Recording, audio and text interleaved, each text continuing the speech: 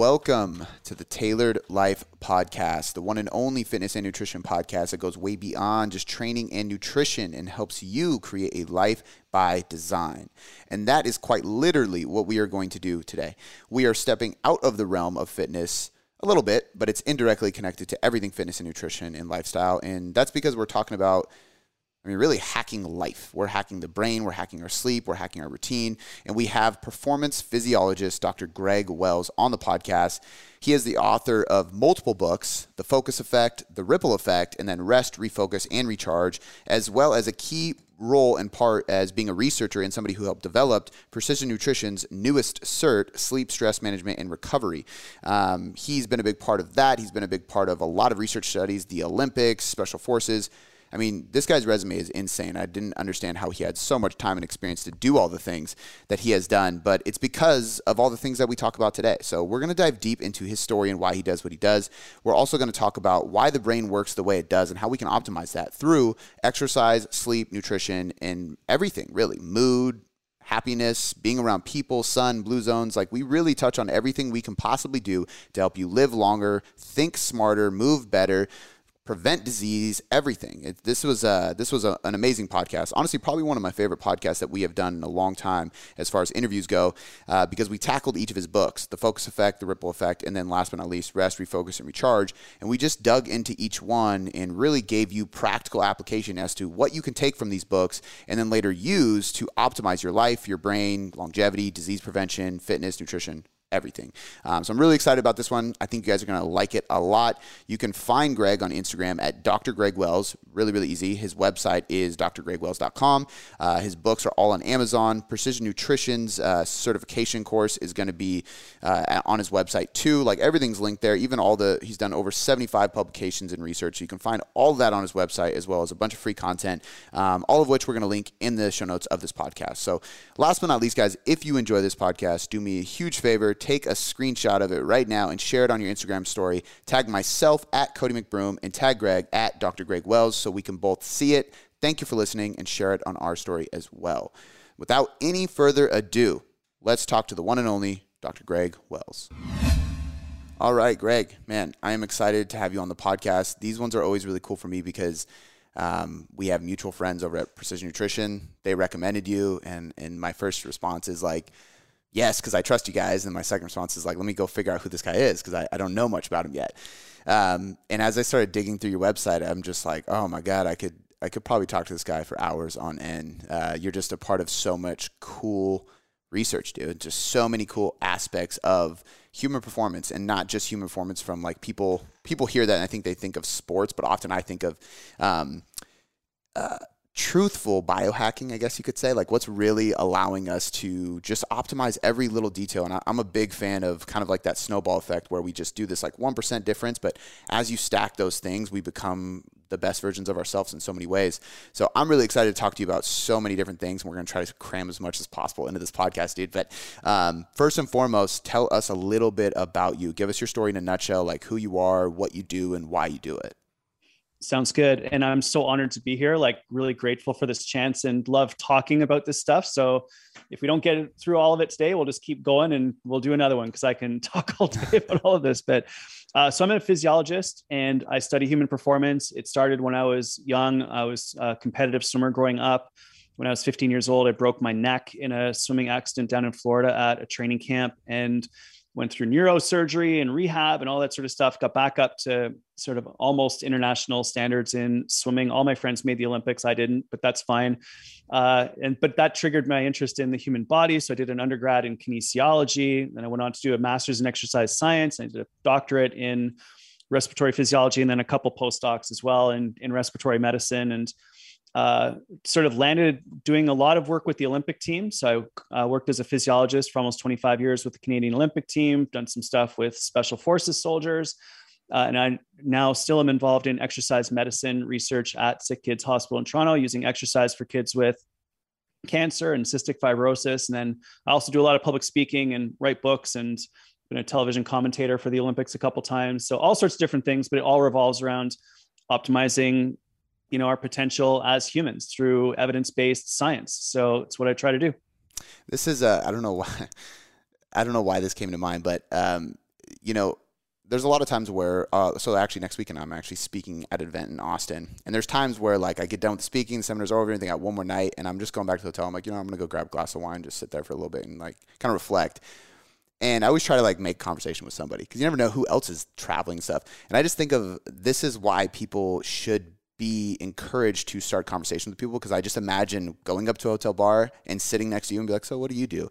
And you give me that spiel and, it's like, wait, what? Because you have so many interesting aspects of what you've done and been able to do. Man, this is not something I wanted to talk about today, but I'm very curious now with people like the Special Forces, and I'm sure it translates to the Olympics and stuff.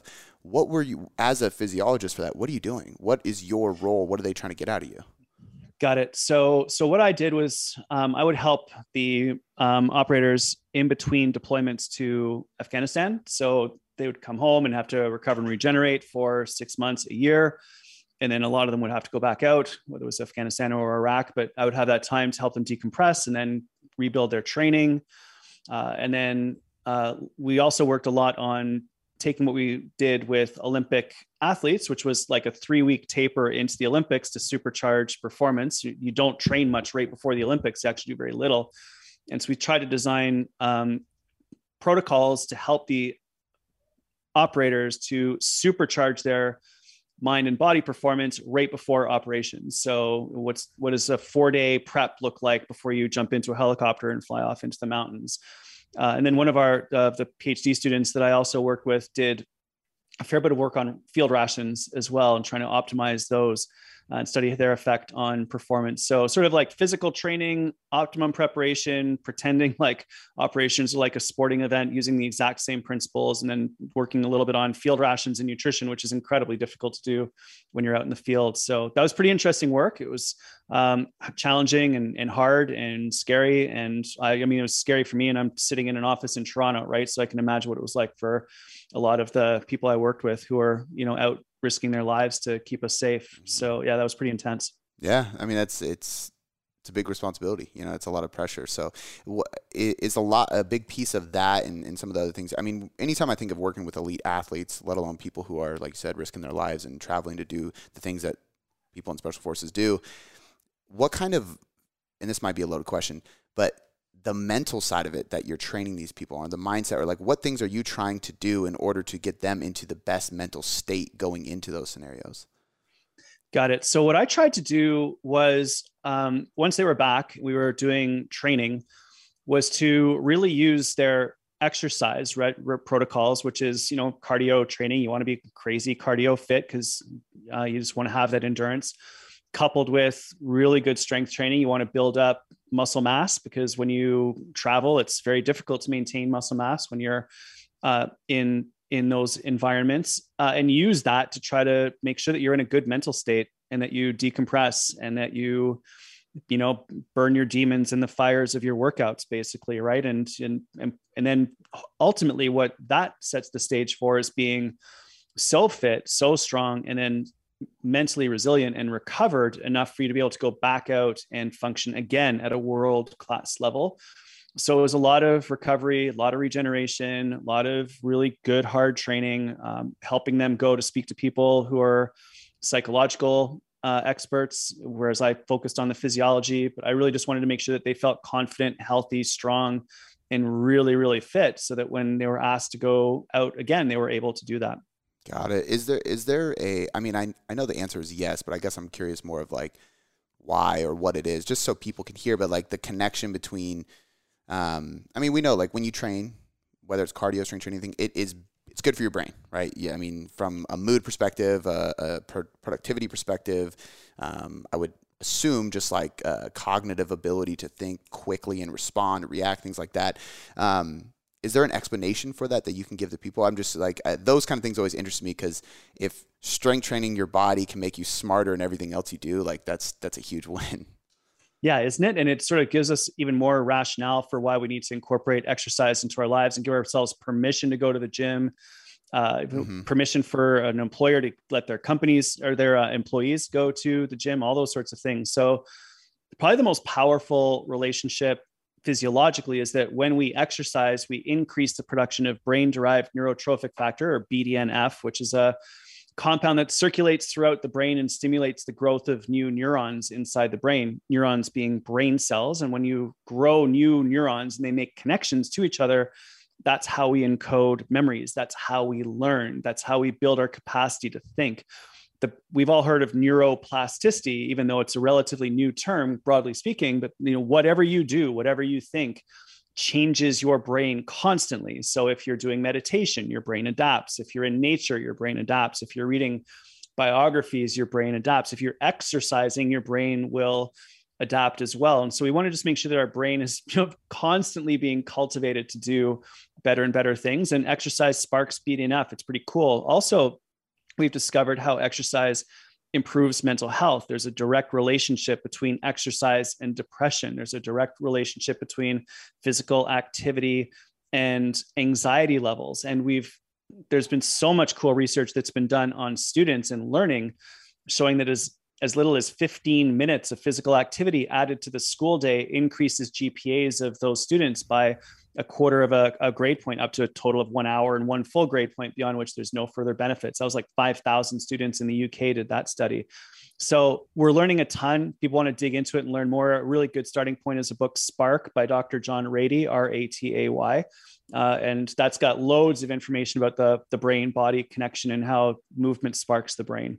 I love that. It's so fascinating to me. And it makes me think too of like, even with like my daughter, like and I didn't now I'm going to be more pushy to do this, but like there's plenty of times where I get home from work and I'm pretty tired, but I can tell she sees dad, she's kind of riled up. And there's other days where she's like wants to watch YouTube or something. And I'm like, nope, let's play tag. Let's play hide and seek. Let's do something, like, let's go in your clubhouse. Like, and I just want her to be active and move and run with the dog. And now I'm going to be even more encouraged to do it, because obviously it's paying off. I know this will come up to people because I've gotten this question before, not specifically in this regard, but I'm curious, is there any evidence or research done on like how quick that is? So I guess my question is like, just do physical activity regularly and you'll be at top performance of your brain? Or is there any link of like, actually, if you train in the morning, it might help the rest of the day because those like neurons actually start firing better immediately after exercise?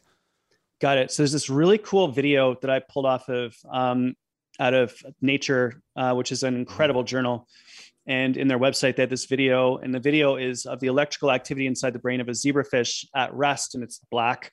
And then it starts swimming and the whole brain lights up. Stops swimming, the brain shuts off. And so we know that when we move, the brain activity dramatically increases. So it is very instantaneous. We can get these benefits, these psychological benefits from physical activity almost instantaneously, which is so awesome, because there's been so many times I'm sitting on the couch, kind of having been home for the last 2 years, and I'm like, oh my gosh, it's 2:00 in the afternoon. I'm bagged. I don't really feel like doing any more work. I'm just going to go for a walk. And if I can get outside and go for a walk for 5 minutes outdoors in the sunlight, my brain literally comes back to life. I don't know if anyone's ever tried a walking meeting, but you are infinitely more creative when you're out and moving than you are sitting around a boardroom. In fact, rhythmic, repetitive activities, walk, run, jog, swim, bike, paddle, right? The quote unquote cardio type activities have been shown to increase creativity and will increase problem solving, especially if we do rhythmic, repetitive activities in and around nature. So get outside, go for the bike ride, go for the walk, go for the paddle, whatever it happens to be. And your problem solving, your creativity, your ideation, your innovation will all dramatically increase. And then when it comes to like times during the day, the morning is incredible because it sparks that BDNF. You get that BDNF surge, which stimulates the growth of new neurons throughout the entire day. The only other thing to consider is later on in the day, it's a great idea to do some exercise, maybe even some strength training, because what we're looking to do there is to break down stress hormones that have accumulated throughout the course of the day. So we go through the day, we get stressed because there's stuff to do, conversations to have, adrenaline and cortisol build up, which are fantastic for instantaneous performance. But what we really want to do is make sure those stress hormones don't stick around. We want to use them to perform, but then we want to get rid of them. And the way we get rid of them is through physical activity, muscle contractions. And so the end of the day workout's awesome for stress management, sort of dissipating the effects of our busy lives. So morning workout to spark the brain, evening workout or afternoon workout to help you to physically recover, and, really whatever work. But the the real message is whatever works for you, right? Like whenever given your schedule, you can get a workout in. That's great. If you want to hyper dial it in, morning's good for your brain, afternoon's good for recovery. But really, if you've got time at lunch, go at lunch, because we just got to get it done. Yeah, 100%. And even if you're doing both, it can be a light. Like I know for me, it's very hard in Washington, which is why I'm not the biggest fan of this place, because I can barely ever go outside because it's raining or it's freezing. But I try to go for a morning walk, even if I'm bundled up, right? Because a lot of times I have a coaching call every single morning with somebody on my team. Right. And if I'm at a desk, it's so much more difficult to really be invested in that. And you're more likely to be distracted and like check your phone or look at your computer. When you're walking, your phone stays in the pocket, and I lose track of time, and I'm just like going and giving advice and coaching. So we actually bought a treadmill for our house, and that's what I've been doing lately. It's like I'll just go into the garage, hit the treadmill while I'm talking. And a lot of times people might relate to this too. I pull out my notepad when I'm doing cardio all the time, because I'm like, ideas are flowing. I got like things come up, and I've always associated it with just like having space. But now it makes even more sense that it's actually my movement as well that is causing this. Okay, so I think I could literally just ask you a bunch of questions for the next 4 hours and just have a blast. Keep going, man. I'm having a blast. I want to dive into your books, because your books are awesome, man. Like and it was cool because the Ripple Effect is one that I recognized immediately. So when I went to your website and I was like, this is the Ripple Effect guy. This is awesome. Like, I'm so happy that we got connected. But I want to go through them in the order that I looked at them, which started with the Focus Effect. And this is actually perfect because we're kind of already talking about this topic. But the Focus Effect is very much so about increasing productivity. And I got to imagine there's some talk in there about decreasing maybe anxiety, stress, or just enhancing your mood in general. So I guess my question is if you can kind of encapsulate this as best as possible, the top techniques that you teach, like what are the like big things that people should be focusing on? That way they can take that from the podcast, and when they want to dive deeper, they can go grab the book from Amazon and kind of keep reading. But the top techniques you teach in this book, or to your clients or the people you consult with, to increase productivity and or decrease stress and anxiety. Got it. So yeah, the Focus Effect is a really interesting book. The origin story of the book is almost as interesting as like what we say, but like I was sitting at this conference in Zurich in 2016, and Steve Wozniak's on stage. I'd spoken earlier, and so I got to hang out, and I was in the green room with him, and he goes up on stage. And I'm like, oh my God, I'm watching Steve Wozniak, who created Apple, and I'm listening to him. And he's talking about creativity, and I look around the room, and literally 2/3 of the audience is on their phone. It's like, what the, like, this is like an exponential human on stage, and everyone's on their phone, and maybe they're taking photos, or I don't know. But anyway, I was all in, and I was like, this is a problem. So, and I spoke to a buddy of mine who was also at the conference, and he's like, this is crazy. We should write a book. Anyway, so we ended up writing a book called The Focus Effect, which is just all about controlling your attention and directing your attention towards what matters to you in an era of constant, unrelenting distraction, just notifications and email and social media feeds and the news cycle, right? Like everyone wants your attention. And if we can control our attention and direct it towards what matters to us the most, it might be your work, might be your family, might be training, might be cooking, like whatever it happens to be, we really need to protect and defend our attention, because it can just get sucked away. I'm sure everyone can identify with getting lost and doom scrolling through your social media feed, right? Like it just eats time.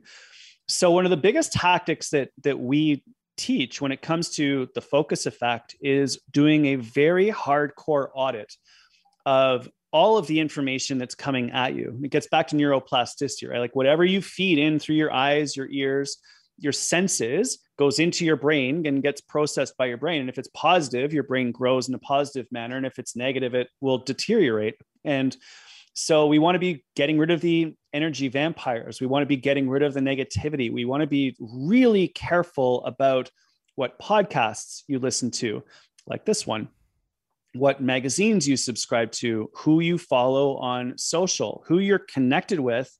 And you end up at some really hard decisions, right? Like, should I unfollow my mom because she says X about politics? Like you may end up at that point. And I would submit that you probably do need to unfollow anyone that, is not elevating your life. Your attention is yours. You have to allocate it very, very carefully. So the first thing would be like a hardcore social media audit. And it's hard to do, but I think it's very, very valuable, and your time is precious. So is your attention, and it's worth doing. The second big part of the focus effect that we've been working with people on is deliberately designing your day. We call it just like the ultimate day, right? Craft your ultimate day and think about when during the day you feel at your best. So we have circadian rhythms, the light dark cycles of the sun. We sleep at night. We get hungry at a certain time of the day. We typically go to the washroom at a certain time of day. Right? The body has loads of cycles built into it. But we also have ultradian rhythms, which are shorter, anywhere from sort of 10 minutes to 90 minutes. And I would love for you to think about when during the day you have those blocks of 10 minutes to 90 minutes where your brain works best. For me, it's first thing in the morning, right? It's sort of like 7-ish to about 9. I can crush it. Then I've got another burst that I can get from like 9:30 until about noon. And then the afternoons, I really struggle. Evenings, I really struggle, probably because I've got 2 younger kids. But finding those times when you can focus easily, when your brain is ready to do what it needs to do for you to truly reach your potential. It might be your body too, if you're into physical training, right? Like when during the day you have the most physical energy. And then make sure that whatever matters to you the most gets allocated and done during those times, instead of just simply working out of your email inbox, which is what the vast majority of us do. That can be completely revolutionary, because then you're doing your most important work on the things that you care about the most, your highest priority, during the times during the day when you are at your absolute best. And it's a really hard practice to put into play, because you're defending your attention, you're defending your time, all those sorts of things. But if you can do that, it is an absolute game changer for your life. So yeah, 2 ideas: social media audit and allocate your attention to the things that matter to you the most when you're at your best. I'm definitely gonna dig deeper into honestly both of those, but a few things came to mind. I've been asked many times of like how I consistently time block and actually stick to the time blocks and stay productive and stuff. And this simplifies what you're saying quite a bit. So I think what you're talking about will help me kind of take it to the next level. But oftentimes I always tell people too, I'm like, well, is your phone on Do Not Disturb? Well, no. And I'm like, okay, well, first step, mine stays on Do Not Disturb 24/7. So unless my wife calls me 2 times in a row, I know it's not an emergency. And like, if it's in between these hours, like I got to stay focused. And so I keep it there. I have Boomerang for Gmail. So I pause my inbox. If I need to get through emails, I don't want more coming in, because as soon as I see another one come in, I have to check it. All my notifications are off. So I don't see when social media notifications go off unless I go to the app and open it. And now there's even things where you can actually limit the app access, right? Like you cannot access the app during certain periods of times. And a lot of this comes down to self-discipline, because you tell somebody that, and I'm like, you have the capability to shut the app off between 5 and 7 if you wanted to. You just don't want to. So it's like, you really got to take action on those things. I think the hard part is that audit. I actually recently got a journal. I love getting new journals and kind of seeing how they structure their prompts.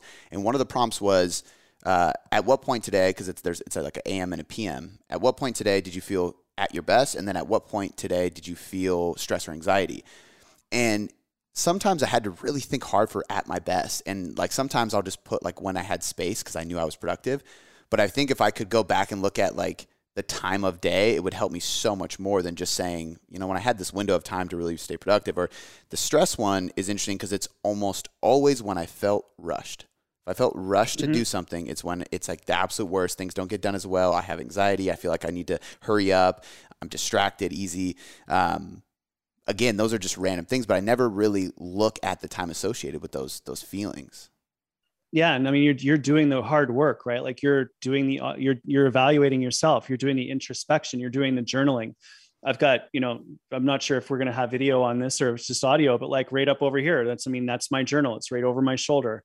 And all of so many of the epic humans that I've met over the last 5 or 6 years as I've been on this journey, they all have journals and they all carry a nice pen with them, and they're writing things down and they're deconstructing their days and they're doing the work. Like everything that you and I are talking about, even something as simple as turning off all of your notifications all the time.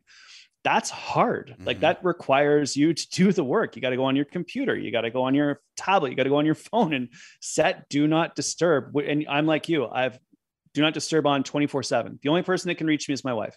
Mm-hmm. And she gets through on one call. I maybe should put that on too, but anyway, for now it's just one call. In my defense, mine's one call too. I just let her know, like, hey, if it's in work hours, if it's an emergency, call me twice. If it's something you just want to bullshit about, just once. But honestly, like if your audience right now can just go on all of your devices, turn off all the audio notifications, set some do not disturb times for really important times during the day when you want to get your best work done, and even auto respond on some of your emails. If you're going to go into deep focus for a little while, it's be like, hey, I'll get back to you at 1 p.m. this afternoon.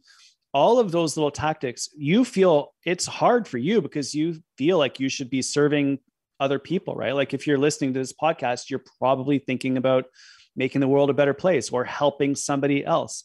And we want to do that all the time, but we really need to be able to focus as well on ourselves to be able to do our best work so we can then serve at the highest possible level. And the only way we can do that is by focusing. And it's super hard because these algorithms, these devices are so well designed. Like they're really, really good. I had to delete all the social media apps off my phone. I can't have them on my phone or else I check them. And I use a platform called Agorapulse. I'm not paid by them or anything like that, but I broadcast on social, but I try not to consume on social. And so all these little hacks add up to enable me to, push content out, but not get caught up in doom scrolling through the news cycle on whatever app happens to capture my attention. Yeah. And no matter how aware you are of like the mechanisms they use to suck you in, you still fall victim to it.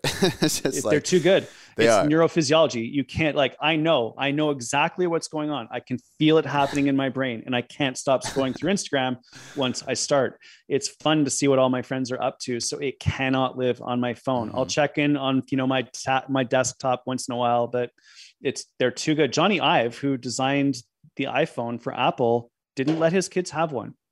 Like, there's a reason for that. They're really, really good at what they do. So you've got to make sure you put some structure around it to make sure that you're intentionally using technology because it's amazing. I love the fact I can FaceTime my kids from anywhere in the world that I happen to be. It's absolutely spectacular. I love that I have the entire, magnitude of all of human knowledge on my tablet, on my desk, searchable instantaneously. It's fantastic. But if it's intentional, that's all good. But if it's compulsive, it's a problem. Yeah. And I'd love for everyone to shift towards intention and away from compulsion when it comes to technology. Yeah, 100%. Before I get into the next book, I just want to add a couple things to that. Is another thing that's like the Do Not Disturb. Apple, most of us have Apple. And once I realized I had an Apple Watch, an iPhone, an iPad, a MacBook, an iMac at home, and my iPhone, I was like, okay, they're connected, but how do I disconnect them from? So for me, the iMessage doesn't follow me everywhere. It's just on my phone. It's, you know what I mean? Like I turned off as many of those things as I can. Otherwise you're like, okay, put my phone on the desk and you go to type and it's like, boop, message, and you're like, okay, I got to figure out this. So you just got to, it just comes down, like you said, it just comes down to the discipline of just doing it. And then the other thing real quick, just because you mentioned journal, I'm curious if you have like the journal you pointed to is orange, and that's a random color to have. The journal I was just talking about is orange. So I was just curious if it's the same journal or you just free journal, it's open book. So I've got two. I'll pull them out. I have two as well. So this one is Brave Castle, and it's just a free form journal. And this is where I put, so there's no lines, there's no structure around it at all. It was given to me by a buddy of mine who just bought a castle in Ireland and is moving there to try to rehab the castle. It's where Tolkien wrote Lord of the Rings. So it's got a good feel to it, but it's basically just like an open journal. And this is for thoughts, ideas, quotes, like personal thinking around, dreams and aspirations and all that sort of stuff goes in this one. And then on my desk, it sits right on top of Tools of Titans and Ray Dalio's book Principles and Elon Musk's biography. And Elon's got some, he's up and down, but I find him inspirational. And then in terms of my actual structured work, I use the Full Focus Planner and search that. And that one's got the details about like every day, breaking things down into my big 3 for the day, other tasks, timeline, some specific notes. So I find this one to be super helpful for keeping me organized in terms of my actual like structure of the day. So I kind of keep like personal big thinking in one that's free form, and then like focused execution in another one that just keeps me on task. And then the other little tiny hack that I've found super helpful over the last couple of months is I noticed that I was constantly writing things down on little cards. And so on Mondays, I've just got these little, they're almost like postcards, and I had them made on, I think it was moo.com. Anyways, it's super cheap, but it's really, really hard paper. And I just write at the top, I wrote at the top that had it printed, my brilliant ideas to lift the world. And then I just write down all of my goals for the week on this. And then I highlight them as I finish them. So that way, this sort of always lives on my desk, like the 5 to 7 things I have to do this week. Mm-hmm. And that really keeps me focused. It also makes me feel like I'm actually accomplishing something. So I'm pretty hard on myself. So if I don't identify things I want to get done, then I get lost and I feel like I'm not being productive, and I don't feel like I'm getting anything accomplished. So this really, really helps. So 3 things that live in and around my desk, and they're all sort of accumulated, but if you figure out what works for you, there's loads of different ways of doing it. That's super cool, man. It's actually really cool for me too, because I do the exact same thing. So it's nice to see somebody of your stature doing the same things.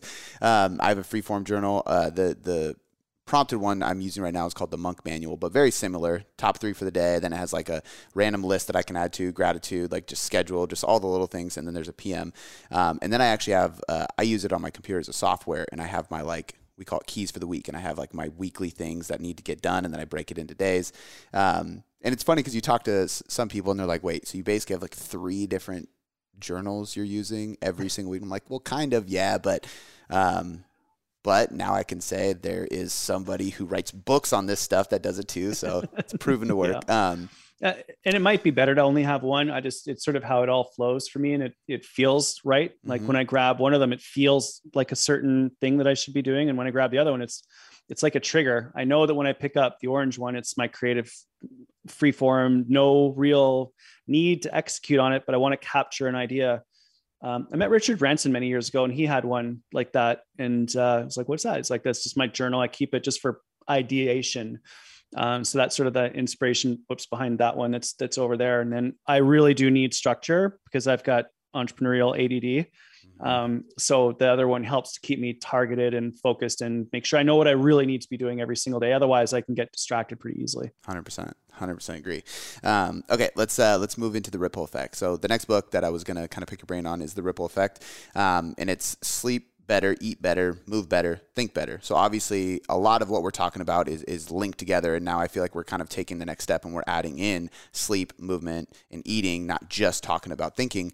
But we kind of touched on how they're connected. The thing I wanted to really get out of you is like how they're all connected, but ultimately, what do people need to do here? Like, what is the book going to give these people an insight into? Yeah, and The Ripple Effect is by far my most sort of popular book, the one that did the best around the world. And I think it's just because it's so simple, right? Sleep, eat, move, think. It's the foundation for everything.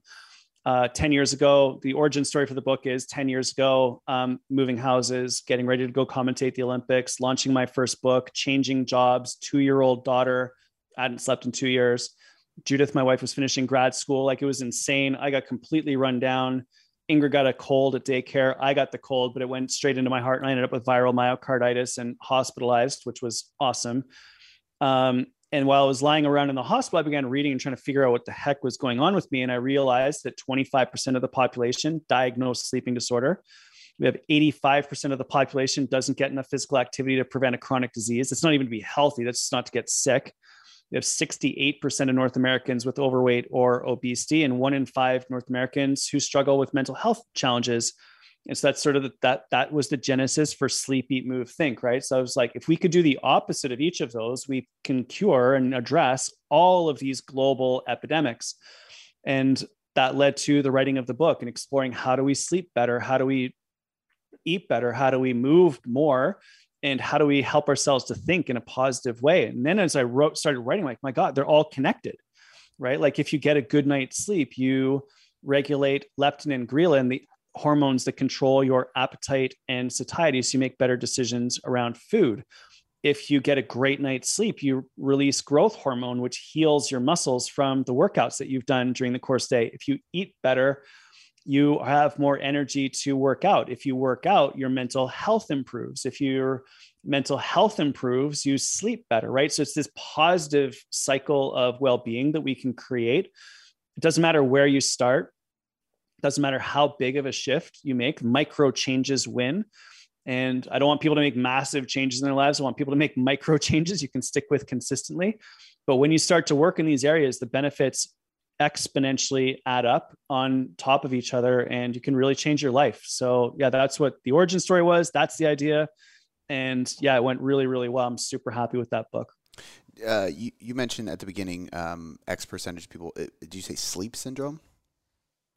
So we have about 25% of the population with a diagnosed sleeping disorder, various different kinds. But in general, like I do a lot of public speaking, probably do 80 events a year, usually ask the audience, like, how many of you are struggling with sleep and feel tired right now? Always 80% of the audience puts up their hand. Like it might be 25% diagnosed sleeping disorder, but like it's a lot of people that are struggling with sleep. It's the number one topic that people are concerned about. And if you do it well, if you can figure it out, your health improves, your mindset improves, your nutrition improves, right? Like your creativity improves. It's so foundational.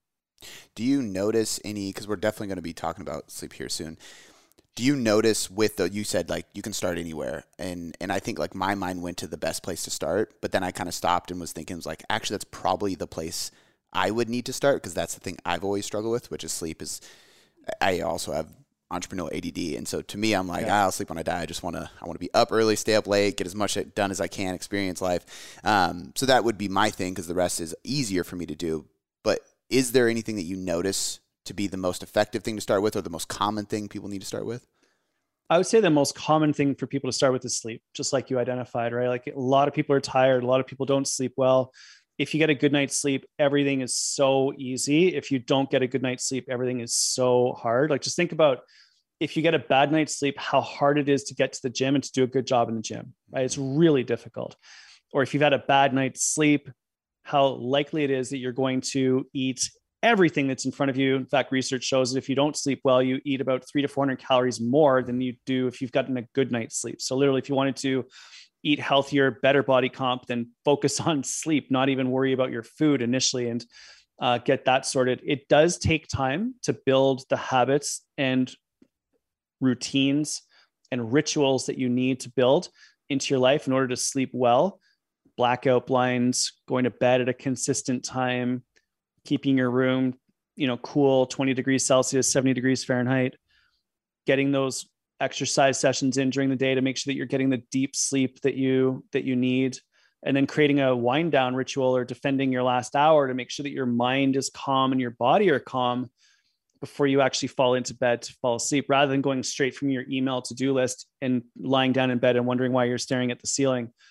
So it takes some time to build the habits, but when you do, everything gets easy, and it is absolutely foundational. I truly believe it's worth spending the time on. Might take you 3 months, 6 months, but the benefits are reduced risk of cancer, reduced risk of cardiovascular disease, better outcomes in terms of type 2 diabetes, reduced incidence of depression and anxiety, argue possibly even reduced risk for Alzheimer's, because we have the neuroglial lymphatic system that washes out the brain of amyloid plaques. So it's really, really important for us to get started there. I want to dive into sleep specifically next, because I know the next book and your involvement with PN is very related to that. The only last question I have on this specific book is, I'm assuming there's a bunch of these habits in there, like take these with you, go do these habits, obviously. Is there a lot involved with the just educating people on this connection? Because I have found, with our company, we work with a lot of just general population people, but one of the things that allowed us to stand out amongst other online coaching companies is that we educate our clients a lot. We want to teach them everything we do, so that they can do it on their own eventually. That's the whole point of a teacher, right? Is not to hold on to you forever. It's to like teach you, guide you, get you the result, and then send you on your way. And so what I've noticed in that pursuit is that people are actually way more likely to adhere to the plan, be consistent, follow your dietary or training advice when they know why they're doing it and they really understand the processes. So I'm really curious about that, because there's so much going on here that is over a lot of our heads if we really get into the science behind it. But I think if we like slowly feed it to people and break it down, especially throughout a book instead of a short conversation, and they start to really understand the connection between sleep, eat, move, think in like a scientific way, I feel like they would be able to grab onto it and use it so much better. I think so. I was a professor at the University of Toronto for formally 10 years and, probably for 20 years if you add up all the different times I was there. And I loved doing that. And I loved the research and I really enjoyed teaching, and I managed to coach the swim team and stuff like that. And I found that when I was explaining to the swimmers why we were doing the training main set, the way that we were doing it, it was to target, this energy system and keep you from getting fatigued at this point of your race so that you could do that time. And when I explained it, which was, painful for me because I'm, have that entrepreneurial ADD. I just want to move through things really, really quickly. But when I explained it and they understood the physiology, they did such a good job on the set. It would take me a little bit longer to explain, but they would always do the set the way it was designed. And I've discovered over the years that the thing that I love to do, and something I think like this is my unique ability, I love to deconstruct science to turn it into actionable things that people can do, right? So I love that. And over and over and over again, when you explain things to people about how their body works, then they understand what's going on. If you understand what's going on, you can make great decisions, right? Everyone says, my teenagers won't sleep. Well, when I explain to teenagers that when you look at a device late at night and you shine light into your eyes, that light goes through your eyeball, hits the back of your eyeball in a structure that converts light into electricity, which shoots back through the optic nerve into your brain and hits a structure called the pineal gland that releases a hormone called melatonin. And when you shine light into your eyes late at night, phone, tablet, TV, whatever, it basically turns the pineal gland off, makes it really hard for you to fall asleep quickly and deeply. And how many teens struggle with sleep, right? And we say, well, it's just because they're a teenager. It's partially because of that, but it's largely because we're shining devices into our eyes late at night. And it's really hard to fall asleep when we're doing that. But as soon as they see it, as soon as they understand it, as soon as they see the incredible images that have been published in research about the gliolymphatic system and how the brain washes itself out at night when we sleep, I have parents call me afterwards and they're like, my kid actually just went to bed. What did you do? So I just sort of explained how the brain works, right? So when we understand our physiology, we understand our psychology, and it doesn't need to be complicated. It doesn't need to be overwhelming in terms of science. When we understand, we know what to do, and then we can make good decisions. Mm-hmm. Yeah, and I think 100%. And you're right. It's not just teenagers too, because I even think about there's plenty of nights where I'm like, all right, let's go to bed. I'm tired, and then I'll watch a TV show, and the next thing I know, 2 hours go by, and I'm like, well, I was tired, but now I'm watching TV, and my TV is up on the wall, so I'm looking up at the light. So I 100% agree. This might not be your field of expertise, but I got to imagine it's come up in all your research and everything you've done. But longevity, like how much of a role does this play with it? And the reason, kudos to you, because the reason I was thinking about this is you're talking about your story. You're just telling how many different things you've been able to do, how many different things you've done for people, books you've written, places you've traveled, and then you say you've been a part of the college for 20 years, taught for 10. And I'm like, there's no way he's old enough to have done all these things. Like, you obviously look really good for your age if you've been able to do all this, or you have some hack that allows you to do an enormous amount of things simultaneously. So I'm curious if a lot of this stuff allows people to really just consistently do more and more and more rather than slow down, right? Like, does this help longevity as well? God, I appreciate that. So I'm 50, so I'm not young. I've had an incredible career, really, really fortunate to have good genetics as well. But I am fascinated by longevity. I will say that I'm fascinated and read a lot about it. My research is largely pediatrics. I've published 75 research papers, all on pediatrics. I don't publish research in longevity, but I'm fascinated by the potential, I think, now for humans to live healthy lives through to 120 years of age. I think that that actually would make the world a better place. I think there's very good evidence that shows the longer we can keep people in productive roles in society, the better it is for society. And I am concerned about overcrowding of the planet, but when we educate women and support women, birth rates drop around the world. Therefore, I think that this is, I think humanity will probably peak in relatively short order in and around 9 billion, and then we'll start to drop after that. So longevity is a legitimate objective for all of us. So things like stem cells, and there's loads of cool research on regenerative medicine that's coming out right now. But really, if we want to live a long time, if we want to extend our lifespan, which is how long we live, if we want to extend our health span, which is how long we live without getting sick, I think it really does come down to the simplest elements of our lifestyle. When we sleep well, we live longer. We know there's a direct relationship, and that your risk of all-cause mortality increases when we get 6 hours of sleep or less, with the lowest risk for all-cause mortality being in that 7 to 8 hour window. We know that eating a wide variety of colored fruits and vegetables, specifically yellow, orange, red fruits and vegetables, have a positive effect upon your risk of cardiovascular disease, which is one of the primary killers for men and women. We know that if we eat green leafy vegetables and purple vegetables and white vegetables, reduce our risk of cancer, which is another major killer for people. We know that if we get 15 minutes of exercise a day, we lower our risk for 13 different types of cancer by 24 to 40%. These are not, your grandmother could tell you the exact same thing. So I actually look at longevity as something that is accessible to all of us. It's largely lifestyle based right now, although there's no question that there's some incredible technologies coming around regenerative medicine that are going to be absolutely incredible, as well as nanotechnologies and other incredible tech. But I'd rather not rely on tech. I'd rather be healthy. I'd rather be fit and then use tech to extend my life for as long as possible.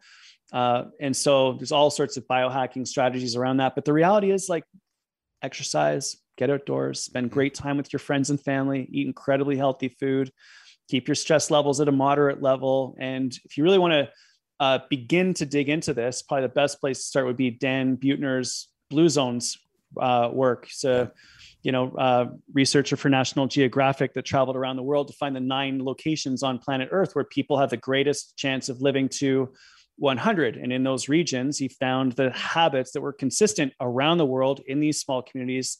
And they were very simple. Spend time with friends and family, lots of plant-based foods, a little bit of fish and meat, great relationships, physical activity, not too hard. Like it's very, very straightforward stuff that we all have access to, and it's free, most of it. Yeah. 100%. I was going to bring up the Blue Zones because it is very, very simple. And I think that, I would say, I think you don't give yourself enough credit. It's probably epigenetics, which is, for people listening, more of like what you do in your environment, your lifestyle, that influences your genetics to be great. But it's like, if you've been doing all these things for so long, well, that's why you're able to continue thriving. And I think that's for most people, right? It's, and it is funny because, you say your grandmother could tell you this. I remember I lived with my grandma for a little bit when I was younger. And I remember her always saying, like, every week it was like going grocery shopping, cooking for the week or whatever. It's like, got to eat the rainbow. That was always her thing. So it was always trying to rotate all these things. And it's exactly what you said. We had to get some yellow, some red, some purple, some green. So very simple stuff. It's just taking action on it. It's just doing these simple things consistently over time. So I love that we were able to simplify that a lot. The last book, I'm assuming, obviously I haven't read it yet, kind of dives us into a little bit more of the sleep. So we can kind of finish with that category. And the last book is Rest, Refocus, Recharge. I got to imagine that is about sleeping a little bit, if not just other things that can help that. What is the book about? Like, what do people take away from here? And we can kind of pick it apart as we go. Got it. So Rest, Refocus, Recharge was really around helping people to implement the ideas from the focus effect and the ripple effect, because the number one challenge is, like, there's all this information is great, Greg, but I'm too tired. I don't have time. And so what I wanted to do is to show people that by slowing down, you could actually speed up. And if you give yourself the grace and permission to rest, recover, and regenerate, so much more becomes possible in your life. In fact, you'll get back way more than the time that you lost in terms of giving yourself that chance to recover. And the idea for the book really came out of looking at training for sports over the last 40 years. If you think back to like the 60s and 70s and 80s, it was all high volume training. Whoever trained the most made the Olympics, but you probably got really sick and injured and your career was very short.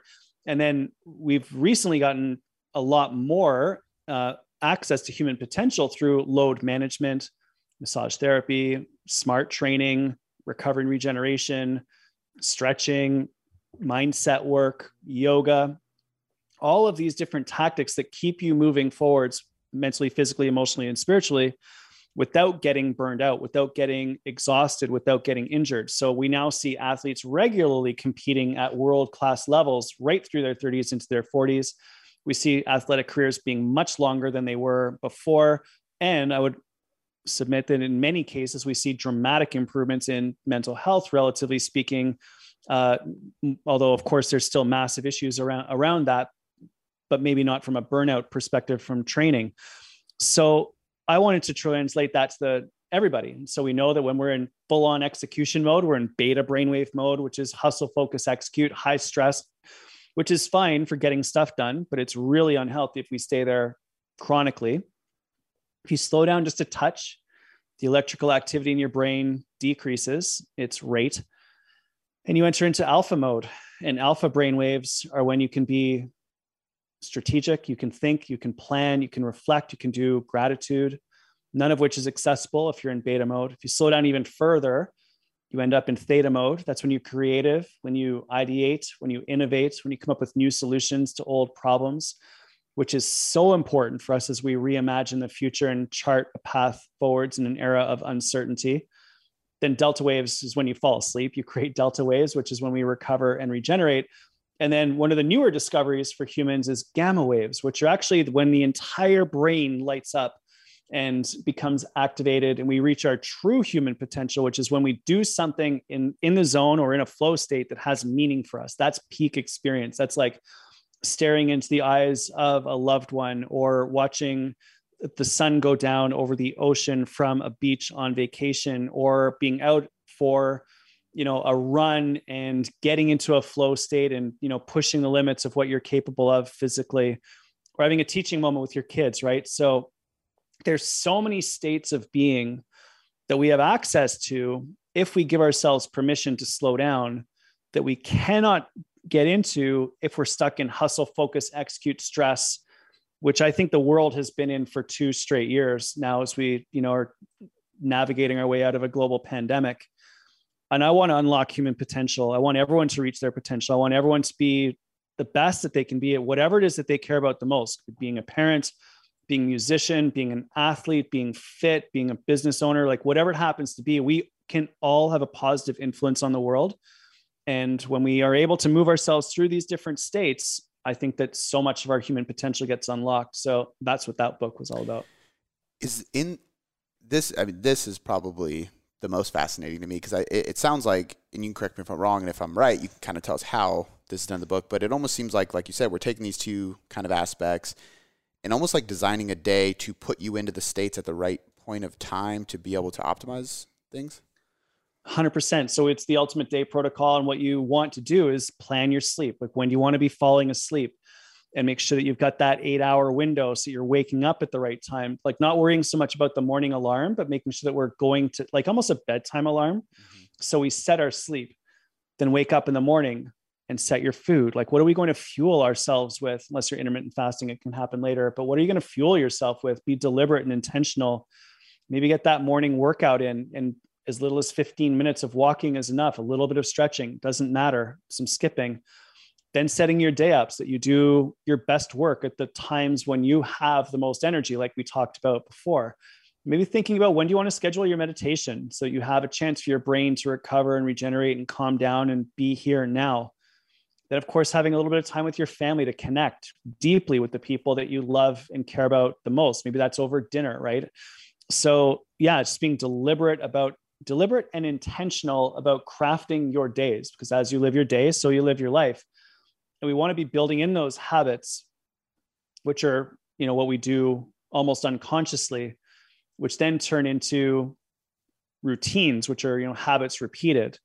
But if we can then do those habits and routines around things that are meaningful for us, that's when you get rituals. And I'd love for us to have positive rituals in our life that enable us to, have a great runway to crush it in whatever it is that we're doing, like our true potential. For me, it's public speaking, for example. I love public speaking, but then also have routines that help you to do that deep health recovery, right? When you're unwinding at the end of the day, or perhaps spending time with your family. So with my kids, for example, a simple ritual is I put down the phone, get rid of the phone, and take my camera, because I still want to be able to capture moments, but I don't want to have my phone with me when I'm with my kids playing. So that's a little ritual for me. Phone goes down, grab the camera, and out we go to play. And that can be as tiny as, that. And it completely changes my relationship with my kids when I do that the right way. Yeah, man, this is, I love all that. This is insanely informative. We'll probably have to have you back on, because I think I could keep going, and we are closing up on time here, but I know that people are going to love everything we're talking about. And, I cannot recommend these books enough. Like I said, I heard of The Ripple Effect a long time ago, but it's something I need to go through again. And then I'm definitely going to jump on Rest, Refocus, and Recharge, because that's like right up my alley as far as really dialing all these things in. A lot of, it's cool too, because a lot of what you're saying I have preached on here, because I do some of the things, and I'm a pretty productive person. I'm a pretty focused person. But I also don't have the complete knowledge base or education to really tell people why I do it. It's like I've kind of pulled things from people, and a lot of it is observing other CEOs and people. And I'm like, okay, like, it's not a coincidence that all these people do this thing. I'm just going to do it. I don't care why it's working. I know it's working for them. I'm going to try it, experiment, see what happens. But it's cool to have somebody on and really break down for us why this stuff works. And so I'm definitely going to link all of your books as well as your website, because I know you have a lot of free content on there as well, in the show notes, so people can check those out. I did want to mention PN's sleep cert. I don't think it's open right now, so for people listening, go check it out. Precision Nutrition. I've gone through Precision Nutrition level 1 and level 2 years back when I was early in my career, but we've been friends. They reach out to me every once in a while and get people on the podcast. They introduced us, which I was super happy and excited about. But they sourced Greg for a lot of the material in this sleep, stress management, and recovery certification. And there's a reason why such a large company like Precision Nutrition reached out to Greg. So you can trust that everything he's putting out is amazing. But real quick, man, just fill us in really with like where people can find all of your stuff outside of your website, like your social media, if you have a podcast, anything like that, just so we can link it all and people know where to go. Got it. So website is drgregwells.com. All of my social media are at Dr. Greg Wells. Podcast is the Dr. Greg Wells podcast. We have an app out now for iPhone and Apple Watch that allows you to track your sleep, nutrition, exercise, and mindset, get daily tips. It's free. It's called Vivio, VIIVIO. And if you want to check out the Precision Nutrition certification course, it's all about like deep training in stress, recovery, regeneration, stress management, sleep. So we designed that to help trainers help their clients with everything not related to the actual physical training and nutrition, right? So if you guys do what you do with regards to teaching nutrition and physical training, this is the additional content that helps those people craft a lifestyle that enables them to train well and eat well. So that was the whole idea behind that. And it was a super fun project to work with everyone at PN on that. I've, known John Berardi for 25 years. We've worked together with various different sports teams. So just love being able to spend time with great people doing super cool stuff that elevates other people's lives. So that was the whole purpose there. But hit me up on social. Would love to hear from everyone. Yeah, and we'll keep it easy. Dr. Greg Wells, you can search that anywhere. And I love it, because I couldn't agree more. And this is why I'm a fitness and nutrition coach, and that's we changed the podcast to be the Tailored Life podcast, because we wanted it to be about not just fitness and nutrition, but there's so much outside of fitness and nutrition that allows you to be better at fitness and nutrition, right? So like we wanted to bring all the other pieces, and you're a big piece of that in everything you research. So man, thank you so much for your time. It's been a blast talking to you, and I really appreciate it. It's been so awesome, Cody. Thanks so much. Let's do it again for sure.